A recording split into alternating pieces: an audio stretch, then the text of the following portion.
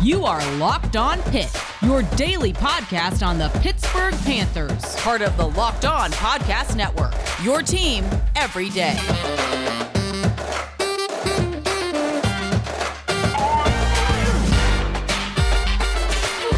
What's going on, folks? Welcome back to another episode of the Locked On Pitt Podcast, your daily podcast covering the Pittsburgh Panthers, part of the Locked On Podcast Network, your team every day. I'm Nick Farabaugh. I write for Pittsburgh Source Now, call games at WPTS Radio, and I work as a production assistant at ACC Network. Folks, today we're going to talk about Jordan Addison and the Biletnikoff. How likely is he to walk away with the award? He's now a semifinalist. Let's stack him up against the other nation's top receivers. Where does Jordan Addison sit? We'll also continue to break down this Virginia game a little bit. More importantly, I want to break down the Virginia defense. We haven't talked a ton about them, but what does the Virginia defense bring to the table that could potentially be harmful to Kenny Pickett and the Pitt offense, if anything? All that coming up on Locked On Pitt.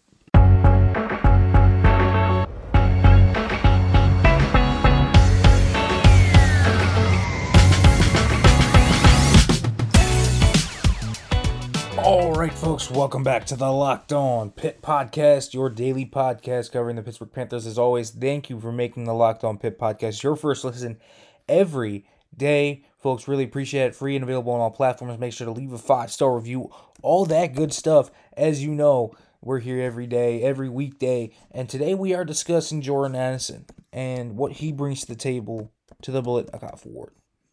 Now, this is somewhat unfamiliar territory for Pitt fans. Now, Pitt has had, obviously, lots of talented receivers come through the program in its history, and that's no surprise. I mean, listen, Tyler Boyd is an NFL player. Jonathan Baldwin, even though he flamed out in the NFL, he was a first-round draft pick, right? Antonio Bryant, obviously Larry Fitzgerald.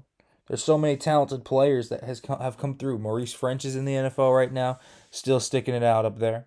There's a lot of talented guys that have come through the program. And then I can go all the way back. And, there's so many different guys that I could highlight, right? And the in-betweens as well. Devin Street, for example, and all that. But Addison, I think, is among the best of them. And you can easily make an argument that he's the best since Larry Fitzgerald. It's that type of season that he's having right now. Addison's freshman year was good. His sophomore year is better than great. And that's what fascinates me about Jordan Addison, what he brings to the table, because he is not just a product of Kenny Pickett, for example. This is not just a situation where, it's Kenny. I mean, Kenny's great, and Kenny obviously makes Jordan Addison even more potent. But listen, Jordan Addison has 10 yards of separation every time Kenny Pickett throws his way. He's got really strong hands. He's got great elusiveness after the catch. So when you take Jordan Addison into consideration for everything he does as a receiver, it's not just a Kenny Pickett show. It's Jordan Addison's show too. He co-pilots that plane along with Kenny Pickett.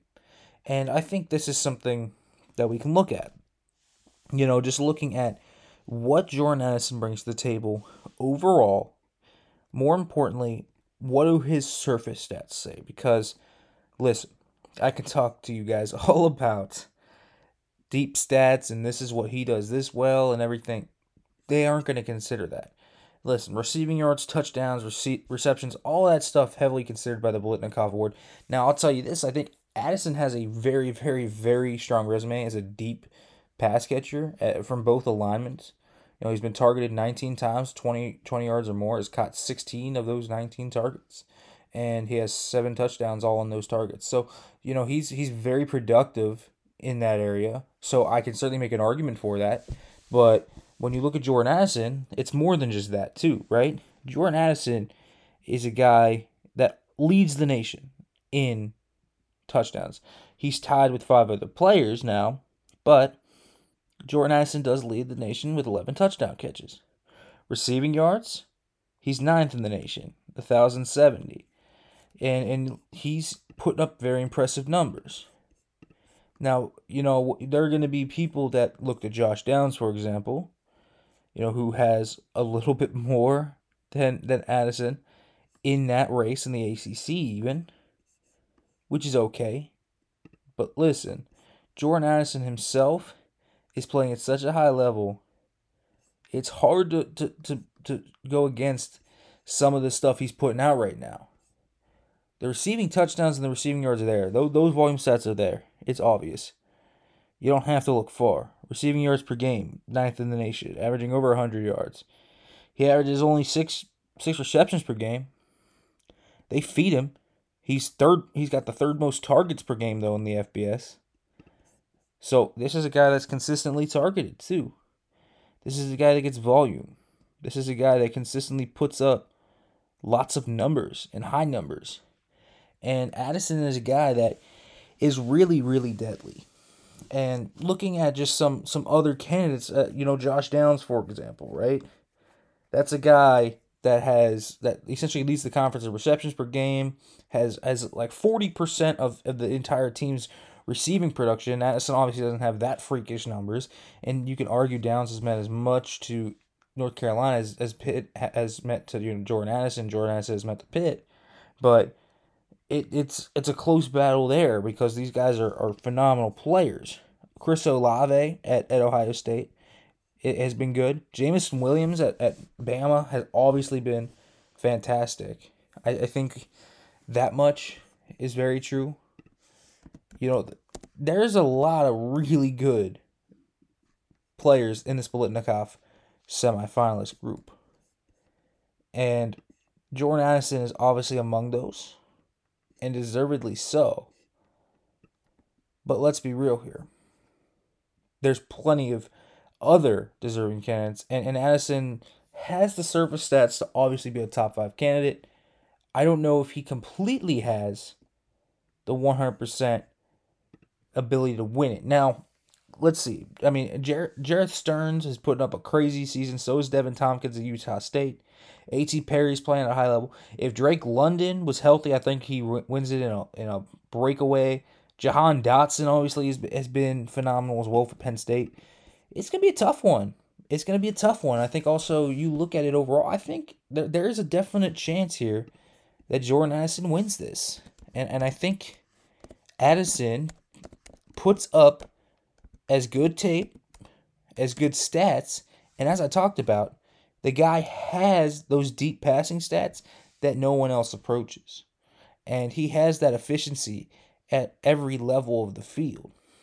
And he has that number one receiver, even in a very talented offense, type of vibe to him.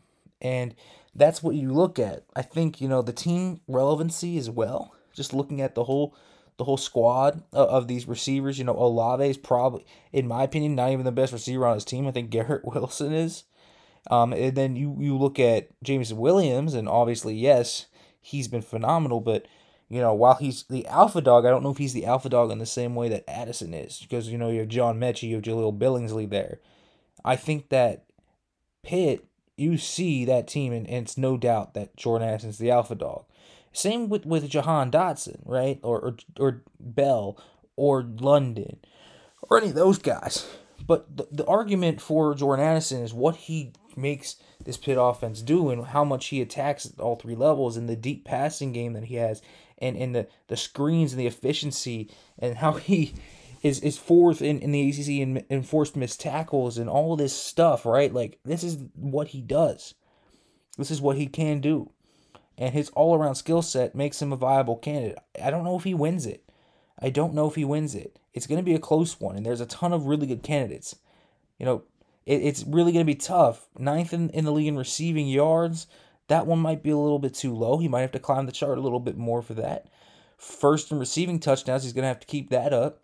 But he has a lot of different statistics when you look deeper that showcase that. Again, that deep receiving efficiency, the yak efficiency, the ability to attack all three levels of the field, the catch percentage. Again, he has the second highest catch percentage in the ACC among guys with 30 or more targets. So this is a guy that catches everything too. So Jordan Addison certainly has a lot of things going for him. I don't know if he'll win the Biletnikoff, but I think he is a strong candidate to potentially get there. All right, folks, let's talk a little bit about what Pitt's offensive line kind of has to do and looking at the injuries to Jake Cradle and Gabe Hoy and how they might adjust to this, even if they have Hoy. However, folks, first I want to let you guys know about Maiden. Have you ever wondered how your favorite restaurant consistently makes such delicious food? The short answer, they have access to the right kitchen tools. With Maiden's professional quality cookware and kitchenware, anyone is capable of making restaurant quality food at home. Here's the rundown, folks. Maiden produces professional quality cookware for those who love to cook. They source the finest materials and partner with renowned craftsmen to make premium kitchen tools available directly to you. Without the markup, Maiden products are made to last, and they offer a lifetime guarantee. Their cookware distributes heat evenly and can easily go on a stovetop or the oven. They have 40,000 plus 5-star reviews, and their products are used by some of the world's best chefs at Michelin-starred restaurants all around the world. Maiden, better cookware for better meals. Right now, Maiden is offering our listeners 50% off on your first order with the promo code LOCKEDON. And that's 15% off your first order with our promo code LOCKEDON. This is the best discount available anywhere online for Maiden products. Go to maidencookware.com/LOCKEDON. Use our promo code LOCKEDON for 15% off on your first order. That's maidencookware.com/LOCKEDON. Use the promo code LOCKEDON. Maiden, better cookware for better meals.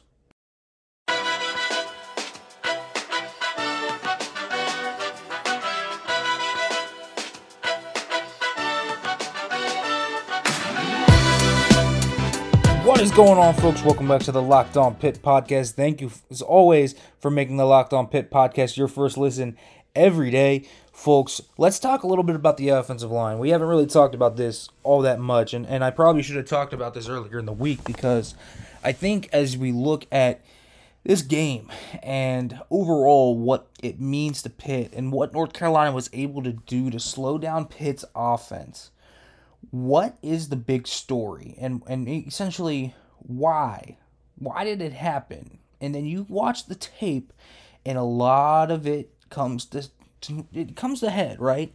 So Pitt was missing their starting right tackle with Gabe Hoy, who got injured against Duke, and then of course Jake Cradle got hurt on the second play of the game against North Carolina and did not return. So Pitt was starting Blake Zubovich and Matt Gonsalves at right guard and right tackle, respectfully. And listen, those guys have put in quality work before for Pitt, so I had no reason not to be confident in them. However, they turned out to be issues. They really did. Now, there are excuses for that. The short week of prep, Zubovich maybe not playing to his natural side, for example. Maybe he's a better left guard, and that's something. Gonsalves, maybe he's a better left tackle than right tackle. And, maybe while they can play both spots, it's not easy just to flip sides. Who's a natural right guard? It might not be Zubovich. Is Gonsalves a natural right tackle? Last year he played left tackle, right? So it's a completely different story. So here's the issue. They're getting Hoy back, is what it sounds like. It sounds like Gabe Hoy will play against Virginia. I don't think Jake Cradle will. Narduzzi really bounced around that question. Really didn't seem to be very enthusiastic about it. And that's enough to read into saying Jake Cradle probably isn't going to play this week and maybe not back at all this year. So here's the thing. You have to figure out how to minimize pressure to the right side. And what's your best lineup? Is it Gonsalves at right tackle and kicking Hoy into guard? Is it continuing to plug and play Zubovich? I don't know. But here's the thing, and it's kind of my opinion. I would rather put the natural right tackle at right tackle. Because again, we know Matt Gonsalves is a guy that has looked really good at left tackle. Left tackle. And I want to make that very specific. While he has looked good at times at right tackle, you saw what he put out on tape at the UNC game, right? Played fine against Duke. He played fine against Duke once Hoy went out. But Gonsalves is a guy that, while he's being trained to be a swing tackle, he might just be more comfortable on the left side. And that's my theory. When I watch him go from right to left, his kick slide is more natural to the left. His hands are more natural to the left. Everything is more natural because people don't realize how hard it is to flip sides as an offensive lineman. Because when you flip from left to right, you change your post foot, you change your inner and outer hand. So everything is essentially flipped and reversed. And while that might seem simple, it's not an easy switch when you're having that much muscle memory from the other side. So guys that can do swing tackle on both sides extremely well have my just absolutely unadoring respect. I mean, I cannot tell you how hard it is to do both. And Gonçalves is a guy that I think really tries to do both. But I think he's a better left tackle. So what do? I frankly think you start Hoy at right tackle and you just go with Zubovic. They were both bad, though. And we have to understand that. They were both bad against UNC. And I'll say this. I think while they were both bad, there's kind of two things to this. One, they were bad. Some of them didn't pick up their blitz stunts at times. They were beaten badly. The sack, obviously, Gonçalves was just completely whipped around the edge by a speed rush. Couldn't get to his spot, couldn't get his hands and run him around the arc. And that was kind of that. That was essentially that.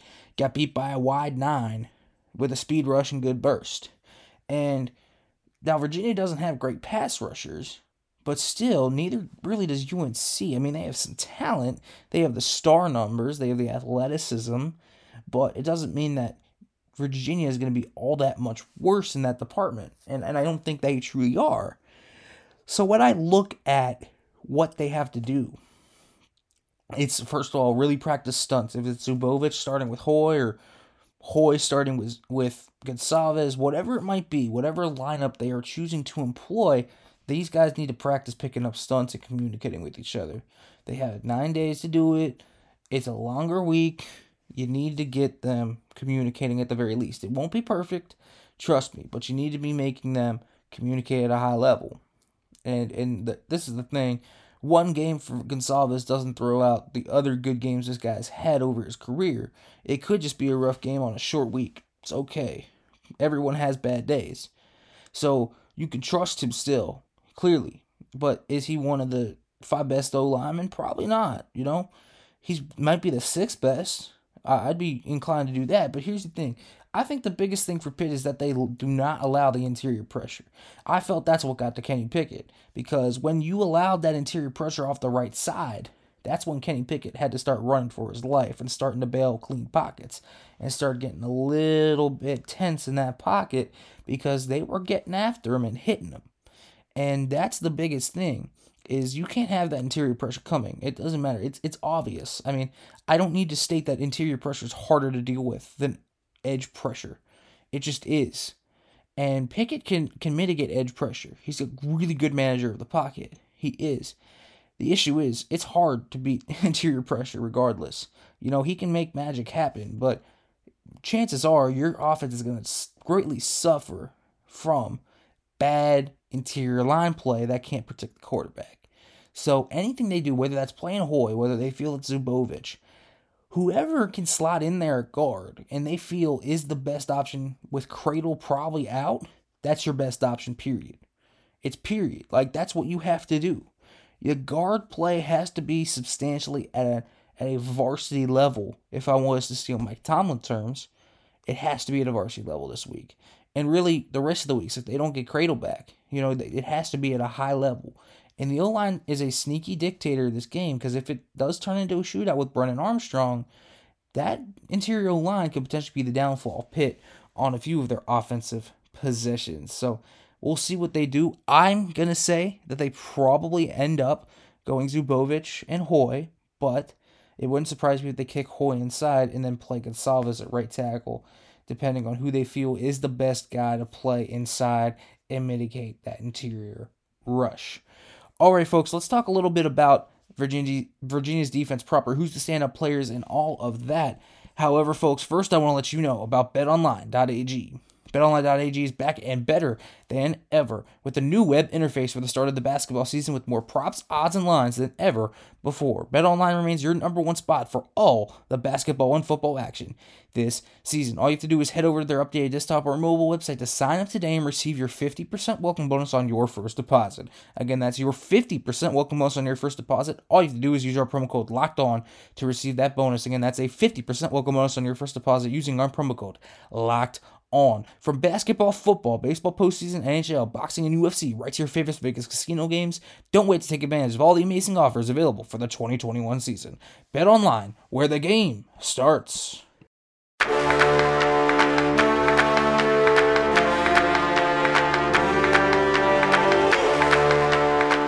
All right, folks, welcome back to the Locked On Pitt Podcast. Let's talk Virginia defense, just the personnel, We'll talk a little bit about scheme and all that stuff later in the week, but let's talk about some standout players on this Virginia defense, because obviously this is a defense that has been shredded this year.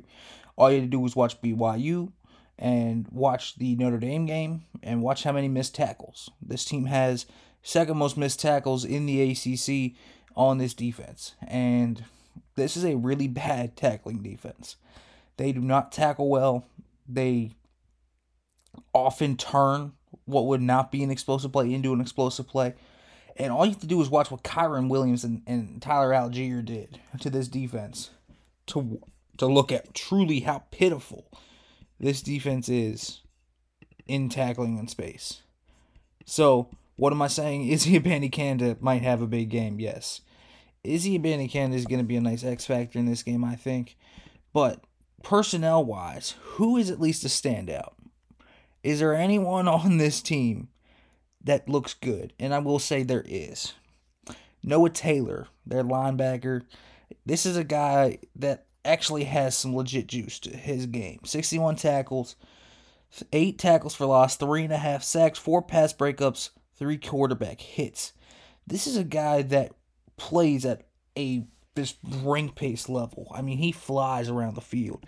Whenever you watch Virginia, you're going to see Noah Taylor flying around the football, whether it's in coverage, whether it's in the running game, whether it's blitzing, whatever. This guy plays at edge. He plays off ball. He does it all. Noah Taylor, I would say, pound for pound, is probably the best player on this defense. Really, really good football player for them. Another linebacker, Nick Jackson. This guy does a lot as well, always around the football. How about 95 tackles, 4.5 for the loss. Only 1 sack, 6 quarterback hits, though, and 2 pass breakups on the season. When you look at Nick Jackson, a lot of similar ways to Taylor, except Taylor is more explosive. He's got more juice, I think, behind him. And Jackson's more of this downhill thumper that kind of just plays with a cerebral nature and really loves to just hit dudes. He's a very physical guy, probably the shortest tackler on the team as well. The issue is, again, that speed and that athleticism that he doesn't possess can sometimes get him into trouble. And that's definitely maybe the biggest thing overall. When you kind of look at this entire thing, you look and you say, oh boy, this is definitely the biggest thing. And I think overall, Pitt is going to be able to exploit that. And that's something, but those two guys are really good, and so is Joey Blunt. Now, Joey Blunt plays a special position in their scheme called a saber. What the heck is a saber? Yeah, I'm guessing you're wondering. Well, a saber is essentially a slot corner that also plays strong safety and also comes down in the box. It's kind of like the Viper position at Michigan, if you will. They play everywhere. Joey Blunt is that guy, and he will be all around the football. 73 tackles on the year. He's got 2 picks.